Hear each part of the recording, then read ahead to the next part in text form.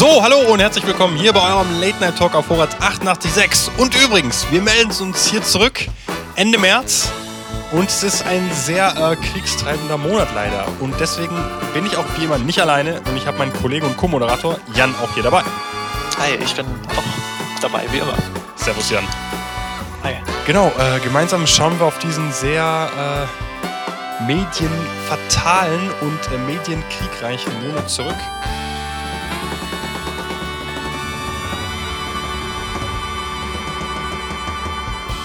So Jan, der März ist schon fast rum, Semesterferien sind bald durchgekaut und wir befinden uns jetzt schon in der dritten Kampfwoche des Ukraine-Konflikts auf europäischem Boden.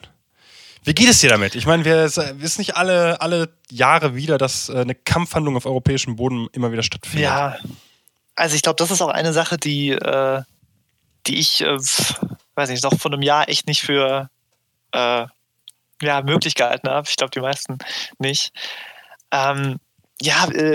Verrückte Wochen, die hinter uns liegen und du hast schon angesprochen, natürlich extrem viele Medienberichte, auch jetzt in der Zeit von Internet und Smartphones, ich klinge wie, als wäre ich doppelt so alt, in der Zeit, wo Smartphones einfach angekommen sind, da haben wir natürlich auch quasi Live-Bilder oder Amateuraufnahmen. Das haben wir ja auch auf dieser Live-Karte gesehen, letztes Mal, wo man wirklich dann direkt Kriegshandlungen, Explosionen und so weiter sehen kann, was glaube ich, nochmal die Wahrnehmung dieses Krieges nochmal anders ist als, weiß nicht, vor 20 Jahren oder so, ja. Ja. Deswegen, also ich glaube, generell so eine mediale Überbelastung, ich glaube, die haben wir jetzt, glaube ich, viel erlebt auch, ja. In der letzten Zeit, ja. Ja, ist extrem, vor allem wie tückisch und wie offensiv eben auch diese medielle Kriegsführung, die ich gerade im Intro hier angestriffen habe, eben auch stattfindet, weil ich habe das Gefühl, und ich glaube, da geht es ja auch ähnlich an, dass dieser Krieg, den wir natürlich in erster Hand aus den Medien wahrnehmen und eben nicht direkt vor Ort zum Glück, aber halt, das ist natürlich nicht die generelle Erfahrung für viele geflüchtete Ukrainer und Ukrainerinnen, die dann eben gezwungen sind oder auch die dann noch dort verblieben sind, die das dann halt wirklich aus erster Hand erfahren. Und ich finde es halt eben auch krass, wie unglaublich sich dieser rhetorische Ton in den letzten paar Wochen extrem gespitzt hat, auf beiden Seiten, muss ich sagen. Und ich finde, das ist auch mehr als auch eine medielle Kriegsführung oder Invasion unserer Gehirne. Ich meine, wir hatten das schon mal in ein paar letzten Folgen, dass es immer schwerer wird, unsere Gehirne in Sicherheit zu bringen. Und ich finde, in diesen Zeiten ist das sehr extrem geworden, muss ich sagen. Vor allem mit Corona natürlich die Isolation für viele Menschen oder Quarantäne eben, weil wir jetzt auch diese Omikron-Welle hatten. Und ich finde, das macht es irgendwie alles nicht einfacher. Nee, überhaupt nicht. Also, meine Güte, ey, was wir alles erleben jetzt in den 20ern. Ich finde, du hast schon gut zusammengefasst. Ich meine, konkret auf dich gefragt, Jan. Ja. Wir hatten gerade vorhin im Laufe der Show geredet über Footage, über Kriegsbilder, die man sehen konnte. Hast du viele Sachen dir reingezogen jetzt über den Konflikt, den man eben im Internet erfahren konnte, auf Reddit oder sonst wo? Also ich habe, gerade am ersten Tag natürlich, wo ich glaube, da waren wir alle noch besonders überwältigt von den Ereignissen. Habe ich, glaube ich, wahrscheinlich noch am meisten geguckt, aber da zum Thema das Gehirn in Sicherheit bringen, so. Also ich versuche sehr bewusst auch generell Nachrichten zu schauen, mir anzugucken, zu lesen. Einfach, um da auch echt irgendwie die Fassung zu bewahren, weil das halt irgendwie auch natürlich sich nochmal näher anfühlt. Das ist echt auch geografisch nicht weit weg. Deswegen, also ich weiß nicht, ob ich mir weniger angeguckt habe als du, aber ich habe mir nicht besonders viel angeguckt, einfach, weiß ich nicht, also das, weil es mir auch echt einfach schwerfällt, ehrlich gesagt, also. Ja, weil das macht einen ja fassungslos. Ja, ja, es macht fassungslos, es macht auch irgendwie auch total kirre, muss ich sagen. Ich habe mich ein bisschen mal vertieft, wo das richtig losging, Ende Februar, Anfang März. Und ich bin dann auf Reddit wirklich in so ein paar, Hasenlöcher verschwunden, wirklich. Also das war glaube ich, ein bisschen, ich meine, du kennst das Gefühl auch auf Reddit oder so, wenn man da ein paar Sachen findet, ein paar Artikel, ein paar Bilder, dann geht das los und es ist wie in so einem Lauffeuer. Und ich hatte da auch Bilder dann auch gesehen, noch von 2014 viel an Footage, aber auch an aktueller Kriegsfootage. Also das Ding ist, das ist immer so schwer zu sagen. Ist das jetzt von jetzt? Oder ist das kannst du nie ganz datieren, diese vor allem Drohnenaufnahmen oder Kampfpanzeraufnahmen oder auch schreckliche Bilder das waren schreckliche Bilder von verwundeten Soldaten auf den Straßen oder so oder wirklich also Leichen. Stimmt, ja. Sowas. Ja. Und jetzt weiß ich jetzt nicht, ist das jetzt von 2014, ist das jetzt während des Bürgerkrieges jetzt, also genau, während der das geht Kampfhandlung dazwischen, das geht ja schon 8 Jahre. Exakt, ja. Und das ist das, was, also ich meine, egal ob jetzt diese Zeugnisse von jetzt sind oder direkt, dann das Einzige, was interessant war, glaube ich, diese Ukraine-Map, die wir hatten auch schon in der letzten Sendung erwähnt, dass man eben, man kann die Kampffortschritte sehen, das ist auch jetzt immer noch im Internet verfügbar, aber auch gleichzeitig gab es einen Vorfall, der ziemlich gut rekonstruieren war nämlich die Zerstörung des Flugzeuges der Antonov, des größten Flugzeugs der Welt. Und es war relativ schnell nachzurekonstruieren, auch über Reddit zufälligerweise, wo man eben Satellitenaufnahmen hatte und gleichzeitig auch Kampfdrohnenaufnahmen von dem Wrack, was brannte aus verschiedenen Punkten. Und das ist natürlich auch interessant, dass man das so schnell dann auch sehen kann. Okay, das Wrack ist die Antonov, die genau in diesem Hangar standen. So. Also das ist einerseits auch krass, dass man sowas das ist wirklich ein paar Stunden ist das schon online. Also es ist unfassbar, wie schnell das geht. Deswegen. Ja, total. Also diese Geschwindigkeit ist so markant für unsere Zeit jetzt.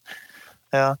Weil früher hätte man vielleicht, also was weiß ich, vor 20 Jahren jetzt einen Tag später erfahren und vor 50 Jahren, weiß ich nicht, noch länger, ja. Also diese Geschwindigkeit macht es halt noch so, weil kommt immer was Neues rein. So, du kannst, wie ich gerade gesagt habe, du kannst eigentlich den ganzen Tag die ganze Zeit neues Footage sehen, wenn du es danach suchst, ja. Weil du Reddit gesagt hast, ich hab mich erinnert, dass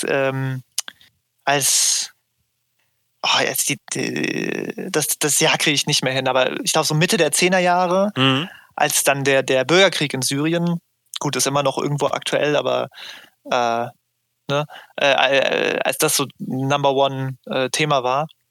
Es war so zu 14, zu 15, hat sich das richtig zugespitzt. Ne? Ja.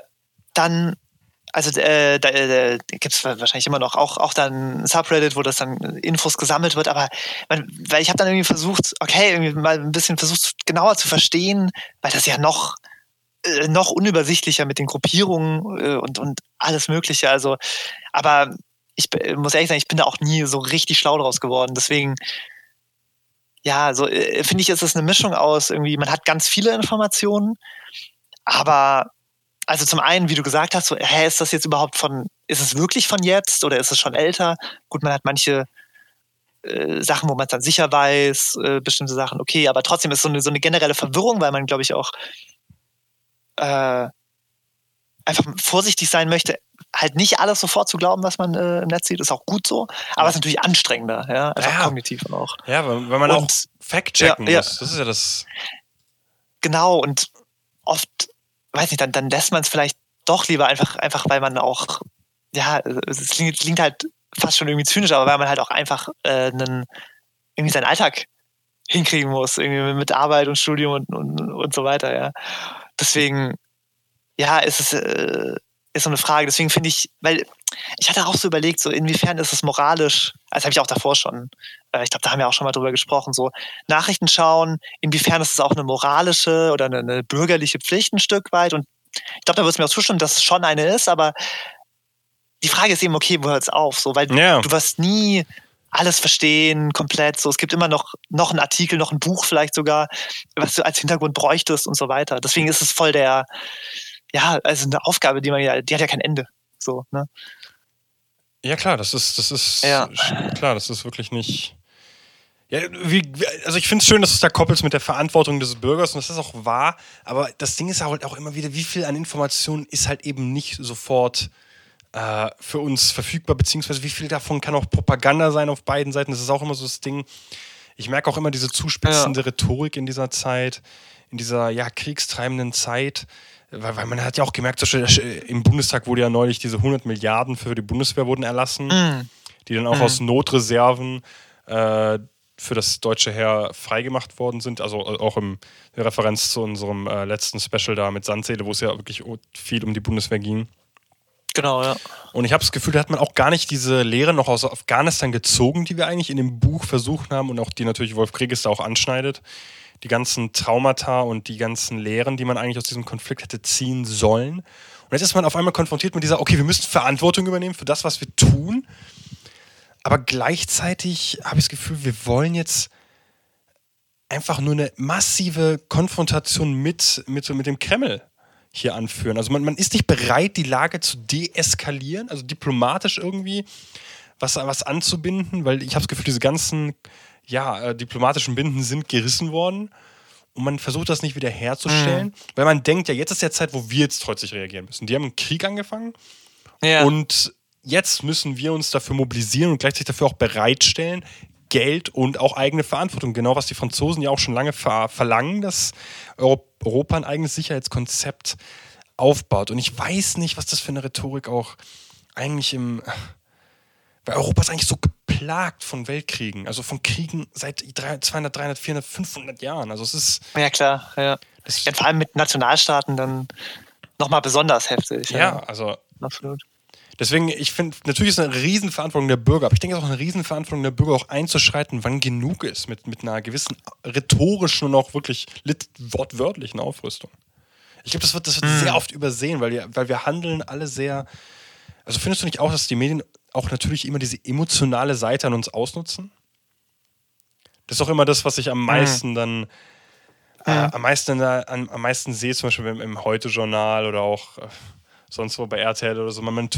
Die Medien, also niemand kümmert sich mehr um das Ahrtal, so seitdem das mit der Ukraine losging. Als Beispiel. Das habe ich gerade nicht verstanden. Um was kümmert man sich nicht? Also niemand kümmert sich mehr wirklich um das Ahrtal und deren Sorge nach den großen Überschwemmungen dort. Ach so, ich habe einfach das Wort nicht gecheckt. Ja, stimmt, ne? Also das stimmt, da haben wir auch natürlich in der Sendung auch drüber gesprochen, ne? Ja, halbes Jahr ist das schon her. Boah, ich hätte jetzt gar nicht... Ja, doch, klar, letzten Sommer, ne? Ja. Ist krass, wie schnell das dann auch wieder... Wenn man dann nicht direkt betroffen ist oder irgendwie jemanden direkt kennt, ist es schnell wieder aus dem Bewusstsein. Ja, das ist krass. Ja, ist halt echt... Deswegen... Ich weiß nicht, also da finde ich es in letzter Zeit... Da hat zum Beispiel auch viele Intellektuelle sich da auch melden, eben auch zu dieser... Ja, wirklich, also... wirklich Verschärfung der Rhetorik und diese Eskalation, ich meine, die wir hatten auch, als wir unsere letzte Sendung aufgenommen haben, das ging ja wirklich von Schlag auf Schlag auf Schlag, diese Wirtschaftssanktionen, über die hatten wir noch gar nicht geredet überhaupt. Also da möchte ich auch kurz dich fragen, denkst du, dass es wirklich, diese Wirtschaftssanktionen sind wirklich mehr als nur Folklore? Ja, da habe ich auch viel drüber nachgedacht, weil ich glaube, so die ersten Tage nachdem der Krieg angefangen hat, war glaube ich, viel noch so die Vorstellung, dass das zuerst mal das, was man bis jetzt an Sanktionen gemacht hat offensichtlich nicht gereicht und deswegen, weiß nicht, wie soll man sagen, so sind Sanktionen haben die überhaupt einen Nutzen, bringen die überhaupt was und so, aber erstens mal ist ja das Ding, dass die Sanktionen, die jetzt in Kraft sind, ist ja viel schwerer als alles, was davor kam. So, ja.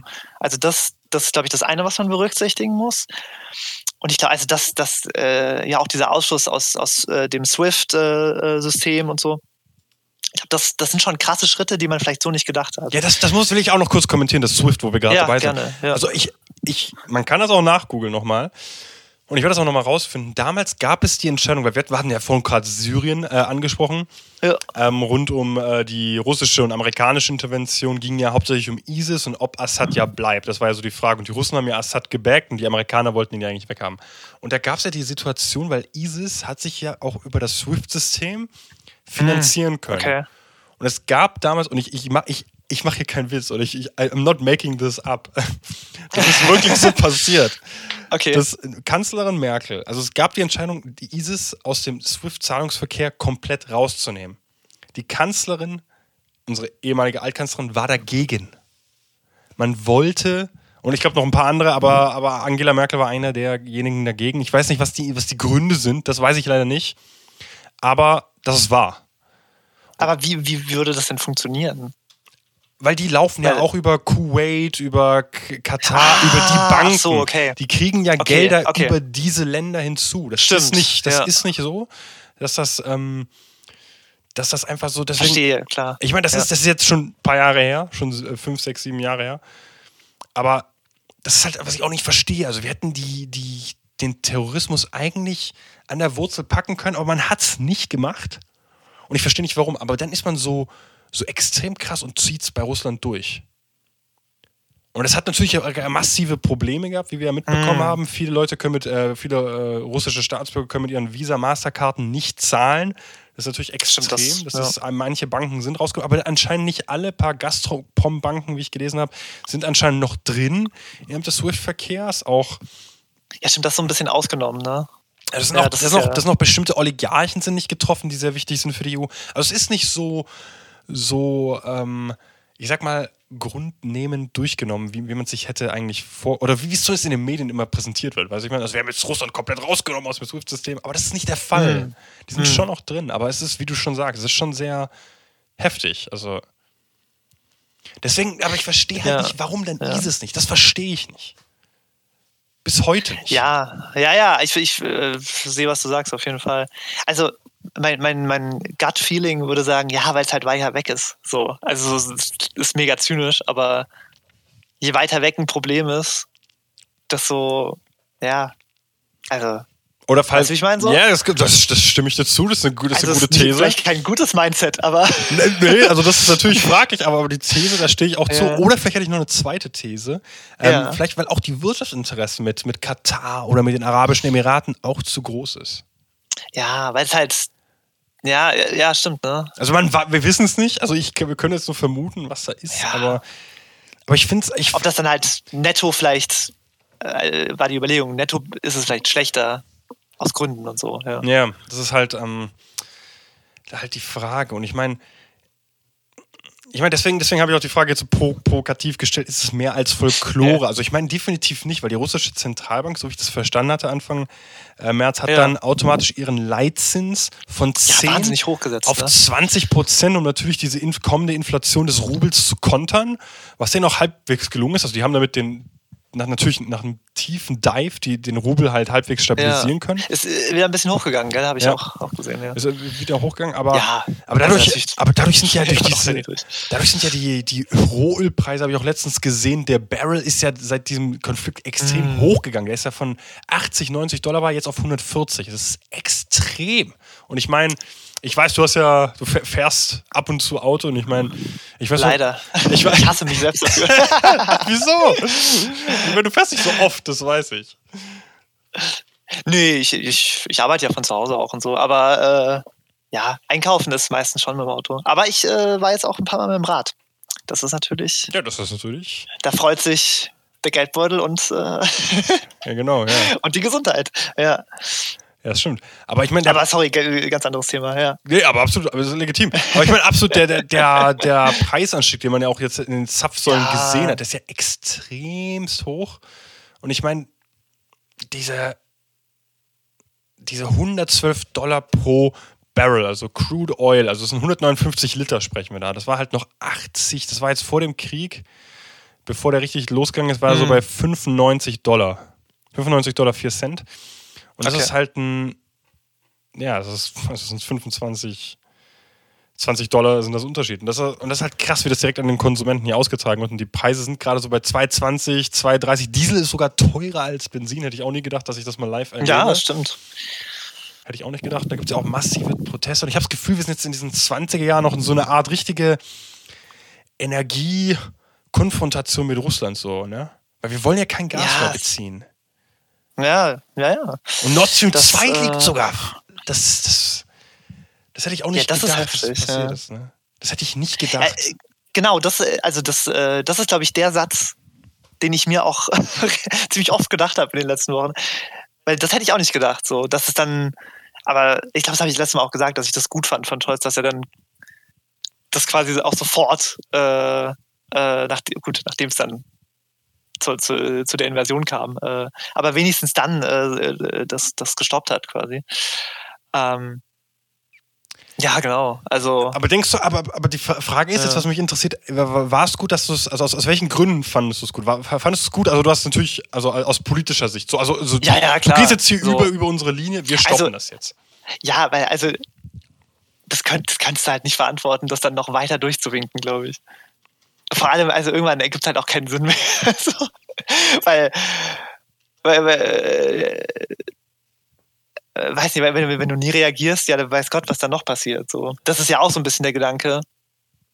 Der immer so, gut, kann man auch sagen, ist vielleicht auch ideologisch und so. Deswegen weiß ich nicht, wie realistisch das ist. Aber die Angst ist natürlich, was, wenn Russland nochmal ein Land angreift und sowas. Ja, ich fand's, das ist halt das Ding, dass ich auch die Balkanstaaten, wir hatten auch im Laufe des Monats, habe ich dir ein paar Artikel geschickt, auch über Finnland, dass Russland die auch zurechtweist, wenn die ihre Säbel anfangen oder die Panik zu bekommen im Parlament. Aber das hätte ich nicht gedacht, dass Russland da auch sofort, passt auf, Leute, passt auf, was ihr macht. Wenn ihr nur mit der NATO anfängt zu kooperieren, dann, ich meine, ich kann mir natürlich verstehen, warum man sich da unsicher fühlt. Aber ist es nicht dämlich von den Finnen, dass man dann zu den Amerikanern sofort geht? Weil man tut doch eigentlich sofort Unsicherheit bei den Russen schüren. Also es ist ja so ein Geben und Nehmen. Ja, es ist ganz schwierig, weil ich meine, das eine ist irgendwie, ne, die Idee ist natürlich Abschreckung, klar. Ja. Aber wie du sagst, ja, das ist halt das Ding auch, glaube ich, generell bei Politik, aber bei Außenpolitik genauso. Du kannst nie Outcomes direkt auslösen, sondern du kannst immer nur durch ein Medium halt das indirekt versuchen, weil natürlich der Outcome soll sein, okay, die ganze Situation wird befriedet, bla bla bla, aber das kannst du halt nicht direkt realisieren, sondern okay, wie macht man es strategisch so? Und deswegen, ganz ehrlich, ich weiß es einfach nicht. So, klar, ich kann es schon verstehen, dass das natürlich sehr tricky ist, aber so dein Bauchgefühl, weil ich weiß, wir hatten das letzte Mal über die Finnlandisierung geredet, über diese Neutralität Finnlands während des Kalten Krieges, damit eben die Sowjetunion eben auch sich eine gewisse Pufferzone hat, weil da eben kein Warschauer Pakt, also Schweden ja auch, also das ist ja alles neutral geblieben. Schweden und Finnland sind keine NATO-Partner. Und in Finnland, so wie ich es gelesen hatte, sind auch massiv viele Russen emigrieren jetzt quasi in die Europäische Union ein, nachdem das natürlich finanziell auch mit dem Cut von gewissen Banken da so nach schief gegangen ist, dass man jetzt auch versucht, auch jetzt als finnischer Partner eben, sich an die NATO versucht anzunähern und irgendwie NATO-Manöver gemeinsam macht.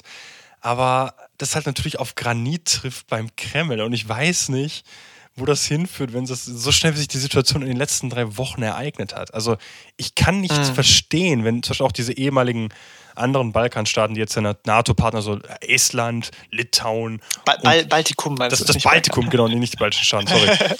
Da geht ja gerade was anderes in Bosnien, da der aufkeimende Nationalismus. Das ist ja noch ein anderer irgendwie Stellvertreter-Schauplatz gerade. Ja, eine ganz andere Baustelle, aber ey, ja. Da müssen wir auch mal dringend reden in den nächsten Wochen, weil ich habe das Gefühl, da gab es einen Herr bei Markus Lanz, der fällt mir gerade nicht ein, der tut mir auch ein bisschen sehr einseitig über diesen, der gerade im Balkan passiert, da besonders in Bosnien und diese russische und amerikanische Intervention da, aber gut. Ja, ich war gerade. Aber spannend auch, ja. Aber auf jeden Fall das Baltikum, die sich natürlich auch extrem bedroht fühlen. Und ich meine, die sind direkt an der Grenze zu Russland. Das ist die einzigste Kontaktgrenze der NATO mit Russland. Diese 3 Länder. Das stimmt, ja. Ja, ich meine, das ist natürlich auch historisch aufgeladen, ja, dann, ne, die Sowjetunion hat diese Gebiete ja dann auch erobert im Zweiten Weltkrieg und so. Ja, also genau. Mann, das ist alles, ja, it goes way back, so. It definitely did. Und das Ding ist halt, was ich mir auch denke, dann, dass wenn man bei dieser Finlandisierung war, dass man diese Neutralität, auf die beharren ja die Russen jetzt auch noch bei den bei den Friedensverhandlungen. Ich glaube, wir sind jetzt schon bei der 4. oder 3. Ich glaube, bei der 4. sind wir schon. Ja, stimmt. Dass die Russen immer noch darauf beharren, dass die Ukraine neutral wird und keine Waffen mehr bezieht. Und die Ukrainer weigern sich dagegen. Also beziehungsweise der Führungsstab rund um Zelensky. Und ich frage mich halt, so, ich meine, es sind so viele zivilen Opfer auf ukrainischer Seite vor allem, ja. Und auch so viele soldatische Opfer auf beiden Seiten. Ich denke, da muss man doch jetzt langsam, weil ich sehe halt nicht die Rhetorik, ja, wir verteidigen es bis zum Schluss, aber für welchen Preis? Weil die Russen sind schon im Land.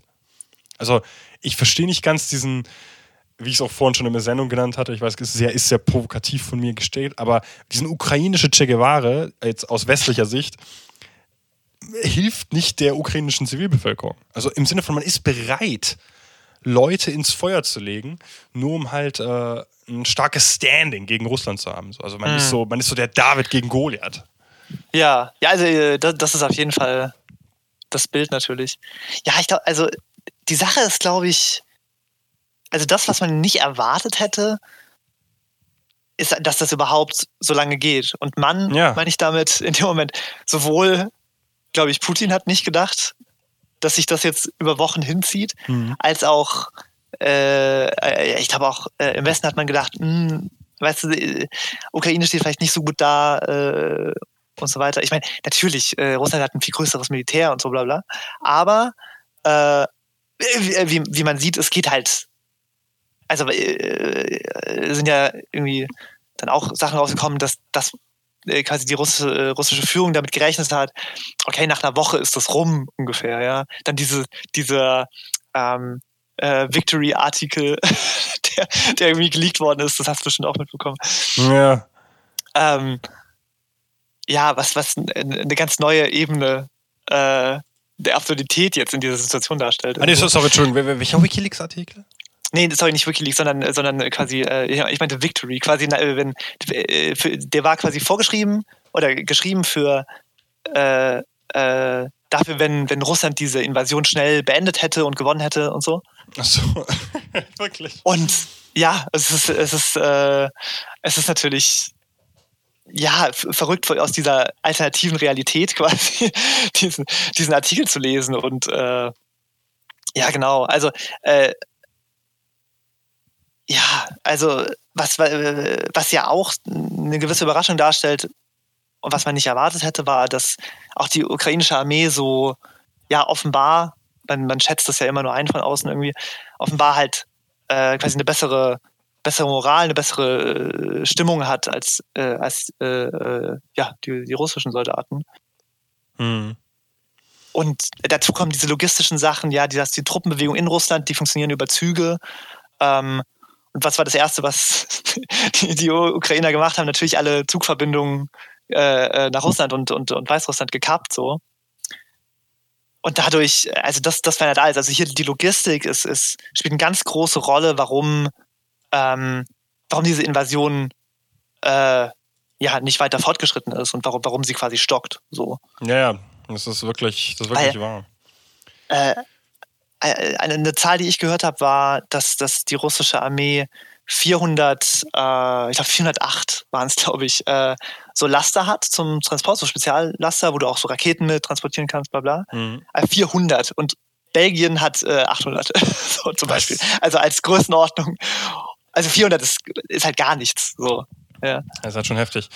Und dann sind die Reifen schlecht und dann ist es viel zu warm in der Ukraine, um über quasi nicht geteerte Wege zu fahren. Deswegen diese Konvois, deswegen standen die auch so lange. Das war ja auch so vor Kiew, das hatten wir ja einige Tage lang.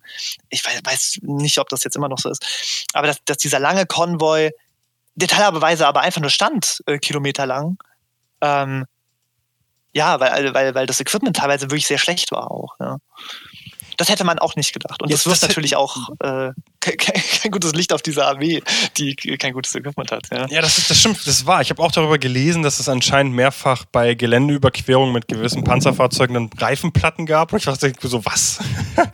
Weil, weißt du, wenn so ein Laster wenn die nicht so bewegt werden und ja, so, anscheinend haben die chinesische Reifen, wenn das stimmt. Ich weiß nicht, ob das wahr ist. Ich weiß nicht, ob das ist schwierig zu sagen, ja. Ich weiß nicht, ob das auch ein bisschen so Propaganda ist, sich jetzt auch darüber lustig zu machen, aber wenn das halt ist, dass wirklich so mechanische Fehler eintreten, die eigentlich in so einem Konflikt, weil es ist ja auch so nicht so ein passiver Konflikt wie in Afghanistan jetzt für die NATO gewesen oder auch für die Russen damals als Sieg gegen die Mujahideen. Das ist wirklich eine aktive Kampfauseinandersetzung im ganzen Land an verschiedenen Punkten. Das ist wirklich eine andere Art von Kriegsführung, die deutlich brutaler und aktiver ist. Und das sieht man ja allein schon auf dieser Karte, die man da hat. Von der Scale her viel größer. Von der Kriegskarte, also Kampfflugzeuge, ständig. Da sehen wir auch so Bombenmeldungen auf der Karte. Artillery and Aircraft Bomber targeting Lysychansk.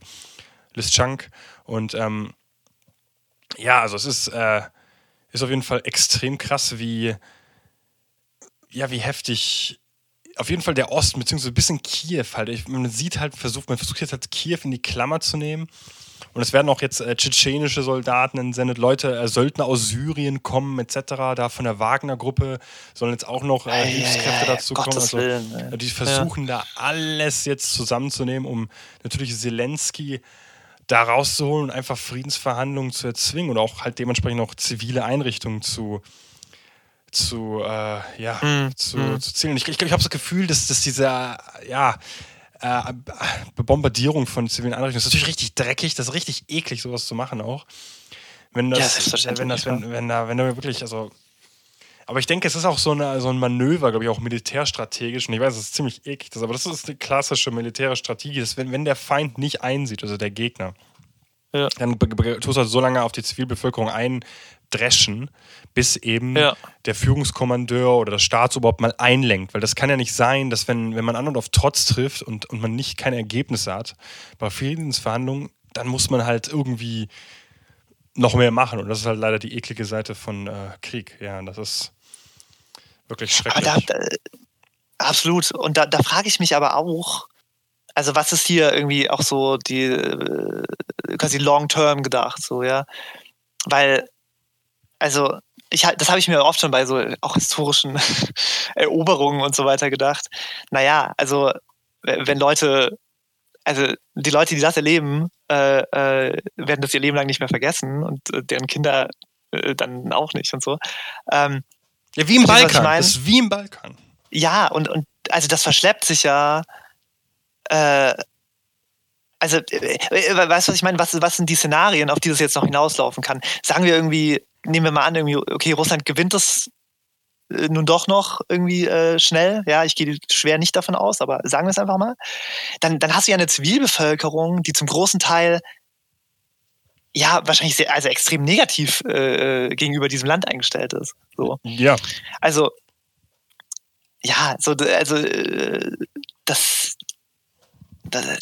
keine Ahnung, das wirkt auf mich halt alles mega sinnlos. Ich sehe da immer so, ich muss da immer an das Elsass denken, als das von Deutschland besetzt war und man irgendwie, was hast du denn davon, also ein Gebiet zu besetzen und dann die Leute da mies zu behandeln und irgendwie, die fühlen sich nicht dazugehörig und so weiter. Also es ist einfach für alle eine Scheißsituation, weißt du, ich meine. Ja, es ist eine absolut beschissene Situation. Und ich denke mir halt auch so, also wenn das Endziel an sich, also diesen Krieg irgendwie noch zu gewinnen, dich nicht befähigt dazu, natürlich dieses ganze Land dann mit irgendeiner Marionettenregierung auszustatten. Aber will man das teilen am Ende? Also im Sinne von, wenn man das dann teilt oder je nachdem, wie man das dann halt ausstattet, dann selbst die russischen Besatzer, die dann noch da sind, werden zutiefst verhasst. Also da wird ja noch jahrelang noch irgendwie eine Art von Widerstand noch galvanisiert man damit nicht eine ukrainische Identität auch noch viel mehr? Ja, aber die Frage ist, was ist ja die ukrainische Identität? Ich glaube, das ist was die noch viel größere Frage ist, weil das ist ja das, wo jetzt, also ohne jetzt irgendjemanden hier näher zu gehen, aber ich meine, ich finde auch Russland, Ukraine, dieser Krieg, ich meine, wir hatten es vorhin, ist auch irgendeine Art Brüderkrieg. Das ist nicht so eine Art Kampfintervention wie in Syrien. Ich glaube, deswegen zögert auch der Kreml noch relativ lange, Kiew platt zu machen, genauso wie man es in Aleppo gemacht hat. Da gab es auch diese russischen Manöver, als man dann 2015, 2016 quasi Aleppo in Grund und Boden mit Luftangriffen also dem Erdboden absolut gleich gemacht hat, um da halt wirklich die ganze Stadt aufzuräumen. Natürlich unter massiven zivilen Verlusten, das ist keine Frage. Da sind nicht alle natürlich raus aus dieser großen Millionenstadt. Aber ich glaube, deswegen zögert man auch noch so relativ lange, weil Kiew, darf man nicht vergessen, ist ja, also der Kiewer Russ. Ja. 888 nach Christus, das ist die Geburtsstunde der russischen Identität. Da beginnt Russland. Also da beginnt Russland, da war es. Und ich fand es auch so schön, da gab es so eben diese Show, die ich auch letztes Mal mit Richard David Precht erwähnt hatte, von 2014, da wo Richard David Precht das auch erklärt und auch meinte, dass eben auch die Ukraine eigentlich nichts anderes ist als ein Spielball, wo sich die Großen der Geschichte daran mehrfach vergangen hatten. Und das ist etwas, was ziemlich sehr gut trifft, weil was man auch nicht vergessen darf, zur Krim oder was eben die Krim 2014 eben da zur Eskalation gebracht hatte, war eben, dass Khrushchev, noch während der Sowjetunion, Anfang der 50er Jahre, Khrushchev hatte die Krim wieder an die Ukraine geschenkt, also innerhalb der Sowjetunion natürlich.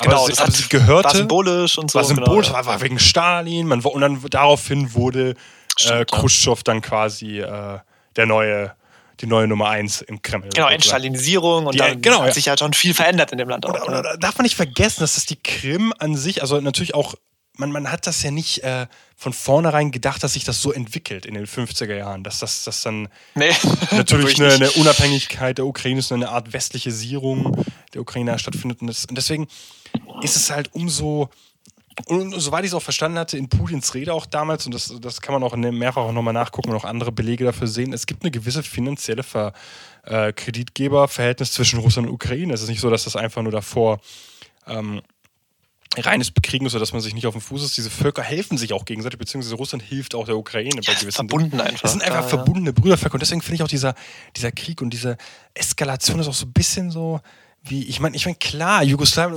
unser Lieblingsgeopolitisches Thema so im Herzen Europas, ist vielleicht noch eine Nummer komplizierter, aber ich denke, es geht gut in die Richtung, wenn man zwischen Russland und Ukraine Das finde ich interessant, das so zu lesen. Da habe ich noch gar nicht drüber nachgedacht. Weil ich meine, man darf ja nicht verstehen, das sind beide slawische Zonen. Also das ehemalige Jugoslawien sowie eben Ukraine, Russland. Das ist schon ähnlich. Und man darf nicht vergessen, auch in der Ukraine leben mehr als nur ein Volk. Also es sind Vielvölkerstaaten. Ukraine, sowieso. Genauso, also Russland ja auch extrem divers. Ja. Über 9 Zeitzonen geht dieses Land. Das muss man sich erstmal verinnerlichen. Das ist halt schon krank, wie riesig Russland ist. Aber deswegen finde ich, glaube ich, ist der Vergleich da gar nicht so sehr falsch. Ja. Ja, finde ich einen sehr spannenden Gedanken. Gut, man hat auch natürlich religiös, gut, jetzt zwischen Ukraine und Russen wahrscheinlich nicht so unbedingt Unterschiede, aber insgesamt natürlich schon. Ja. Also deswegen fand ich es auch interessant, nochmal zu dieser Realität des Krieges, wenn wir es vorhin über die Medien hatten, wie der sich für uns anfühlt. Da hatte ich einen interessanten Interview-Ausschnitt aus dem Philosophie-Magazin mit Alexander Kluge und da wurde er gefragt, und ich lese es einfach mal kurz vor, weil er hat auch einen kleinen psychoanalytischen Schmauser für dich, Jan. Ach, schön. Ich zitiere einfach mal kurz die kurze Stelle. Die Frage des Interviewee. In Ihrem Buch der Kommentare schreiben Sie, dass die Geräusche der Flugzeuge durch die Sprache nicht zu beschreiben sind. Auch Tonaufnahmen geben das Geräusch nicht wieder. Der Psychoanalytiker Jacques Lacan hat das Reale als dasjenige bezeichnet, das durch die Gitter des Symbolischen und des Imaginären fällt. Ist der Krieg in diesem Sinn real? Die Antwort von Alexander Kluge: äußerst real und sinnverwirrend. Noch während die Bomben fallen, denke ich, dass ich morgen in der Schule was erzählen kann. Also er erzählt gerade über seine eigene Vergangenheit im Zweiten Weltkrieg, weil er ist schon 90 Jahre alt. Also, das andere aber ist, sie fürchten sich, und zwar sehr entschieden. Man hält die Luft an, weil man gehört hat, die Lungen werden durch den Luftdruck zerrissen. Also hier geht es auch noch näher darum, als Herr Kluge 13 Jahre alt war, wurde eben seine Heimatstadt Halberstadt bombardiert im Zweiten Weltkrieg. Genau. Verstehe. Ja, das ist ein guter Punkt.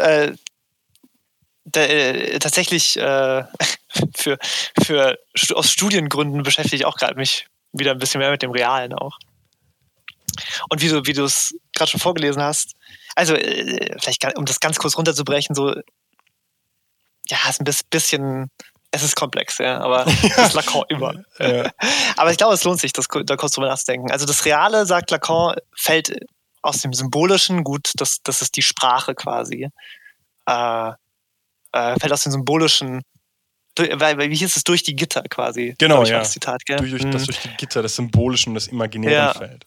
Also ich verstehe, es funktioniert als Metapher schon. Es ist ein bisschen eine Vereinfachung von dem Realen, das ist eigentlich eine inhärente Grenze oder die Blindspot der Sprache eigentlich.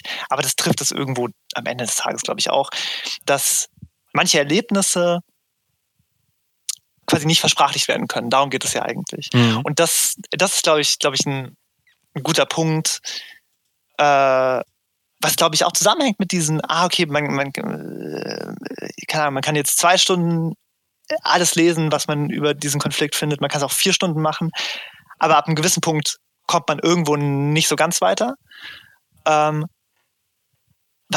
sich Realität, so das in Sprache zu übersetzen, allein das ist schon extrem schwierig. So. Ja. Und ja. Du hast es mir den Artikel gerade geschickt. Genau, ich habe es dir nochmal geschickt. Also Alexander Kluge ist Philosoph, Jurist, Filmemacher, Poet, der ist alles, der Schriftsteller. Der ist so eines dieser noch überlebenden super Multi-Kulti-Intellektuellen. Also einfach diese super krassen Leute, die halt... So wie damals in Griechenland. Ja, er ist quasi so eine Art, ich weiß nicht, er könnte ein Platon sein, oder ich weiß nicht. So. Ich mag diese holistische Herangehensweise, ich finde das cool. Also was ich auch interessant fand, zu dem Teil, den du auch gerade genannt hast, dass eben dieses Reale, oder zumindest das finde ich immer so krass an diesen 3 Kategorien bei Lacan, dass das Symbolische, auch wenn es halt die Sprache ist, dass es immer nie so ganz greifbar ist. Also es ist das ist extreme Diskrepanz dazwischen, was halt Sprache ist oder was du liest und dann was das halt in dir ist. Exakt, weil was Lacan auch sagt ist, dass quasi um es ein bisschen runterzubrechen, nicht so ganz viele Vokabeln einzuführen, dass quasi der Signifikant, also das Wort selber, also wirklich das Wort, wie es auf der Seite steht, geht der Bedeutung des Wortes voraus. So, also es funktioniert quasi andersrum. Es ist nicht, Dinge haben Namen, so, also wir haben nicht die Realität und die benennen wir, sondern wir haben die Sprache als Werkzeug und versuchen damit irgendwie die Realität zu beschreiben. Und das Reale ist halt das, was irgendwie nicht symbolisiert werden kann in erster Annäherung. Ja? Also beziehungsweise ich sage immer so, okay, ganz komischen Dialekt gerade gesagt, ich sage immer so, das Reale ist auch das, was einen dann immer weiter beschäftigt. So. Ja. Das ist auch das, was Dinge interessant hält und spannend hält. Ne? Bei sowas. Und ich glaube, die letzten Endes auch so eine Art,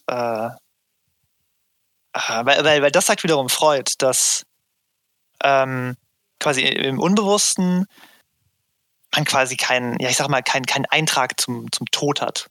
Und ich glaube, Todesangst, das geht ja mit Krieg einher, mit diesen Geräuschen, um die da geredet wird. Ja. Ich glaube, das diese inhärente, so eine Art Kurzschluss, der dann passiert, so, ja. Etwas, das nicht versprachlicht werden kann. Aber okay, jetzt habe ich viel. Nee, aber das ist schon sehr, sehr, sehr solide erklärt jetzt für den einfachen Laien jetzt hier mal kurz mitgenommen. Deswegen, ich finde das deswegen so interessant, weil es halt doch irgendwie diese Diskrepanz zwischen den Medien, die wir halt immer sehen, diese Bilder, egal wie nah du dran kommst, egal wie auch eklig die Bilder manchmal sind, umso ein gewisses Limit setzt es voran, bis du dann halt wirklich da warst und es mal wirklich erlebt hast. Ja, das ist was ganz anderes, klar. Was wirklich was ganz anderes ist. Ja, und deswegen, um das jetzt noch irgendwie abzurunden, Jan, denke ich mir auch immer wieder in Zeiten dieses Konfliktes, wo wir jetzt halt in so einer Art, ich würde schon fast sagen, entweder das zieht sich jetzt noch Monate oder vielleicht sogar Jahre hinweg. Ich hoffe leider nicht, weil das wäre wirklich eine Schande, wenn man das nicht irgendwie diplomatisch lösen könnte. Und ich hoffe auch irgendwie, dass sich diese Verschärfung der Rhetorik auch ich meine, es wird wieder debattiert darüber, ob wir eine Wehrpflicht einführen. Kannst du dir das vorstellen? Hätte ich auch nicht, also hätte man nicht gedacht einfach, ja klar. Also Das finde ich. Ja, ich meine, Deutschland und Krieg, das ist halt nochmal ein besonders schwieriges Thema. Ja, und wie kann es sein, dass immer, wenn die Grünen einmal in der Regierung sind, man sofort in Kriege ziehen muss? Kannst du mir das mal erklären? Ich meine, das war wirklich so, ne? Es war das letzte Mal, ich habe dir sogar ein Video mal geschickt mit Joschka Fischer, wo er gegen Donald Rumsfeld hetzt über Irak. Und das fand ich eine starke Nummer. Genau, das Irak, Jugoslawien natürlich. Jugoslawien war es, genau. Ich glaube, in dem speziellen Video von Associated Press ging es um Irak. Ich glaube auch, ne? Und dann hat er gesagt, diesen tollen Satz, you have to make the case.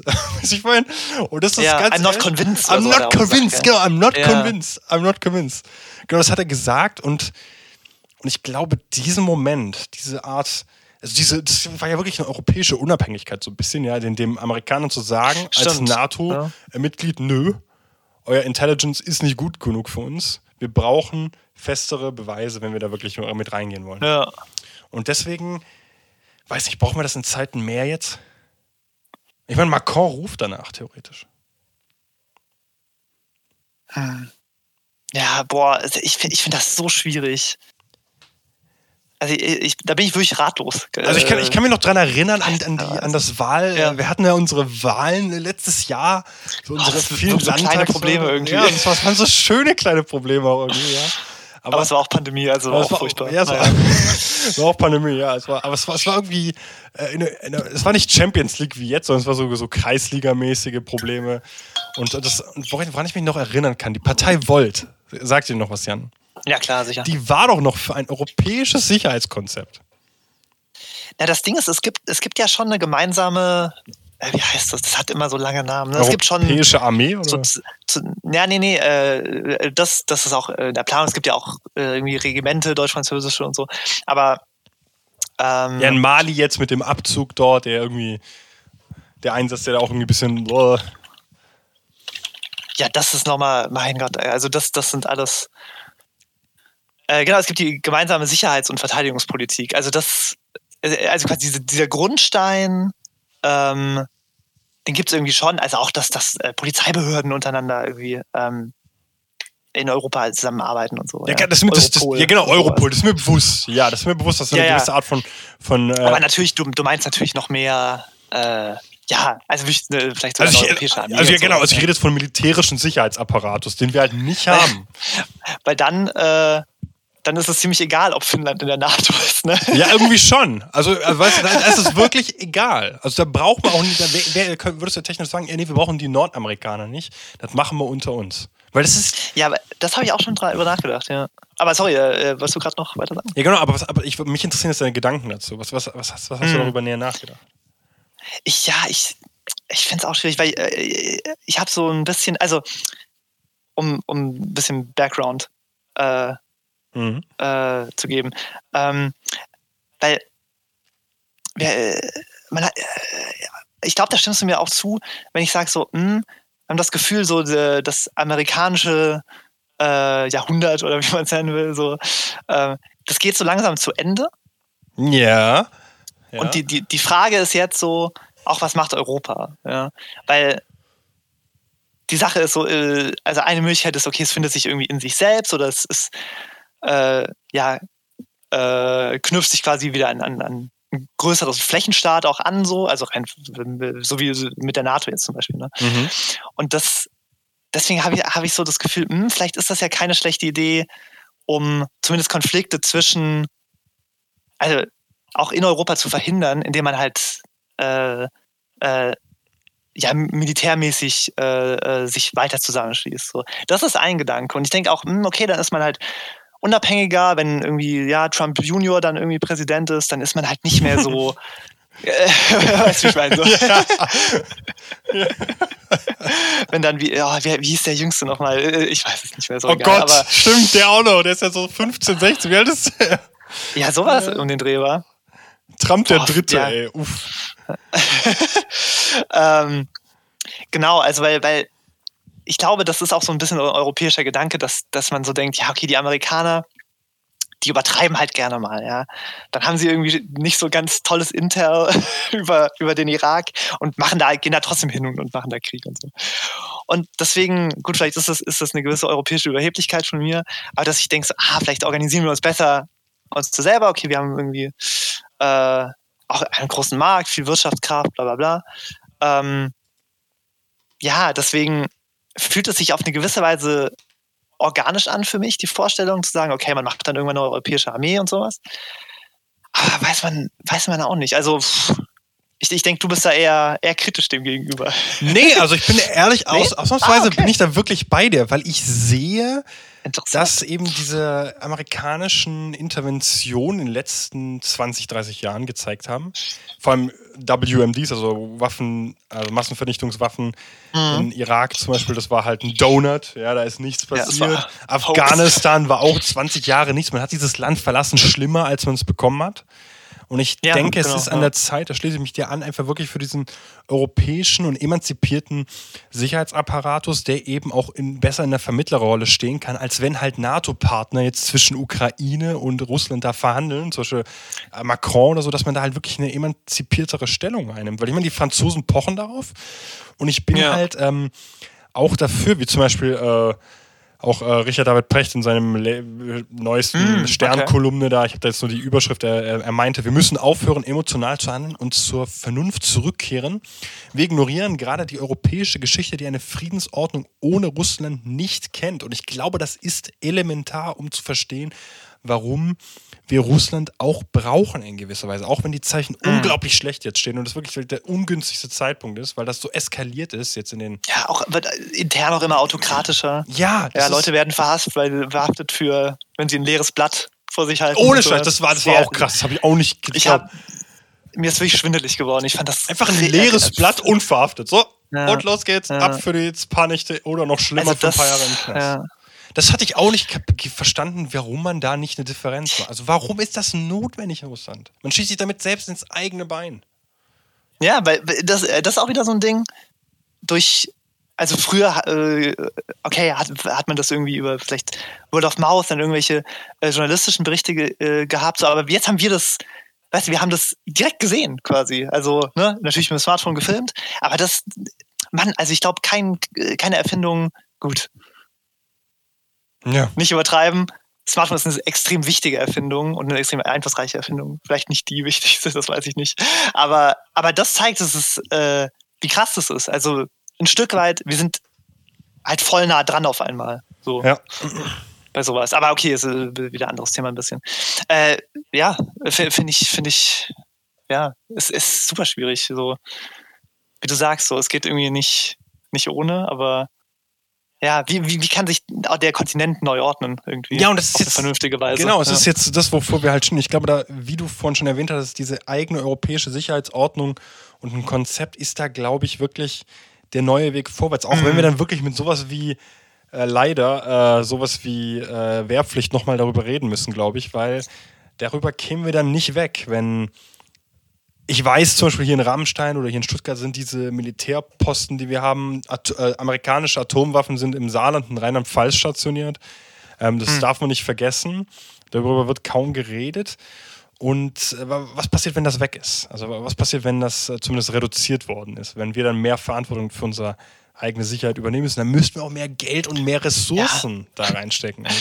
Und ich denke mir auch immer, zum Glück sind Deutschland und Frankreich so gute Freunde, weil die Franzosen haben Atomwaffen. Genau, ja. Also, das ist, im Zweifel ist das verflucht wichtig. Ja, das ist leider wahr. Also, ich glaube, durch die deutsch-französische Achse in Europa von Anfang an, von Anfang der europäischen Integration immer treibende Kraft gewesen, diese Verbindung. Ich glaube, wenn, dann werden diese beiden Länder auch die Vorreiter sein, wenn es um militärische Zusammenarbeit auch geht. Beziehungsweise sie sind es schon, ja, im Grunde. Ne? Ja, klar. Also ich meine, Mali ist ja ein perfektes Beispiel dafür. Aber ich meine, so generell sehe ich jetzt die Engländer auch nicht dabei, weil die sind mir auch zu sehr orientiert auch an Amerika so ein bisschen. Das ist und da, ich frage mich, ich habe das Gefühl, jetzt lehne ich mich ein bisschen aus dem Fenster. Ich habe das Gefühl, in England, in Großbritannien gibt es auch einen besonderen antislawischen Rassismus, habe ich das Gefühl. Ach, du meinst... Den gibt es auch in Deutschland, das will ich gar nicht bestreiten, ja. Aber ich glaube, der ist besonders in England und ja gut, ich weiß jetzt nicht, wie es in Schottland und so ist. Ich glaube, ich sehe immer Schottland als das coolere England. Natürlich sind meine Sympathien sind natürlich immer bei Schottland, aber genau. Also das ist wirklich eine ganz subjektive Einschätzung von mir, aber da habe ich das Gefühl, ja. Also ich finde die Einschätzung interessant, einfach aus dem Punkt, weil du ja natürlich, also ist es eher aus dem historischen Punkt, den du da siehst? Weil ich weiß, dass zum Beispiel 18. bis 19. Jahrhundert die Engländer auch in der Ukraine gekämpft haben. Ich bin mir nicht ganz sicher. Na, es gab den anglo-russischen Krimkrieg. Genau, den Krimkrieg Mitte 19. Jahrhundert. Aber war da auch eine britische Beteiligung? Ich glaube schon, ja. Ich glaube schon. Also woher das genau kommt, weiß ich nicht mehr genau. Ich weiß nur noch, dass es auch also erstmal Fakt 1 ist irgendwie, es gibt einfach viele, okay, ich weiß nicht, wie es jetzt mit Brexit ist und so weiter, aber es gibt einfach viele vor allem polnische Immigranten in Großbritannien. Ja. Ja. Und also ich weiß, dass im Rahmen von der Brexit-Abstimmung, dass da auch viel auch gegen die Polen, die typischen Anti-Einwanderer Sprüche oder Ideenfiguren, ja, nehmen die Arbeitsplätze weg, bla bla bla. Ist natürlich alles fragwürdig und so. Genau, deswegen habe ich das Gefühl, das ist nochmal was Besonderes. Aber ja, ich glaube, da ist auch so wieder dieses Ding, die britische Identität oder die englisch-britische Identität, die habe ich das Gefühl, die setzt sich sehr zusammen aus, dass man nicht Kontinentaleuropa ist. Also das ist das Allerwichtigste daran, das ist der Baustein dafür. Achso, du meinst, daraus entwickelt sich dann auch diese quasi antislawische Haltung? Also könnte ich mir vorstellen, weil jetzt auch so mit ukrainischen Flüchtlingen, da hat England ja auch, soweit ich jetzt noch weiß, wollen da gar keine aufnehmen und so. Ja. Also das ist, ich glaube, da ist Großbritannien nochmal so ein Sonderfall, glaube ich. Das ist vielleicht auch so eine Konsequenz auch des Protestantismus, nehme ich auch mal an. Also ich meine, wenn wir schon historisch da anfangen, mit dem Krimkrieg Mitte des 19. Jahrhunderts, die Briten haben gegen die Russen gekämpft, gemeinsam mit den Franzosen. Und auch der anglo-russische Krieg Anfang des 19. Jahrhunderts haben auch die Briten direkt alleine gegen den Alexander I., den Zar Alexander I. von Russland gekämpft, ja. Also das ist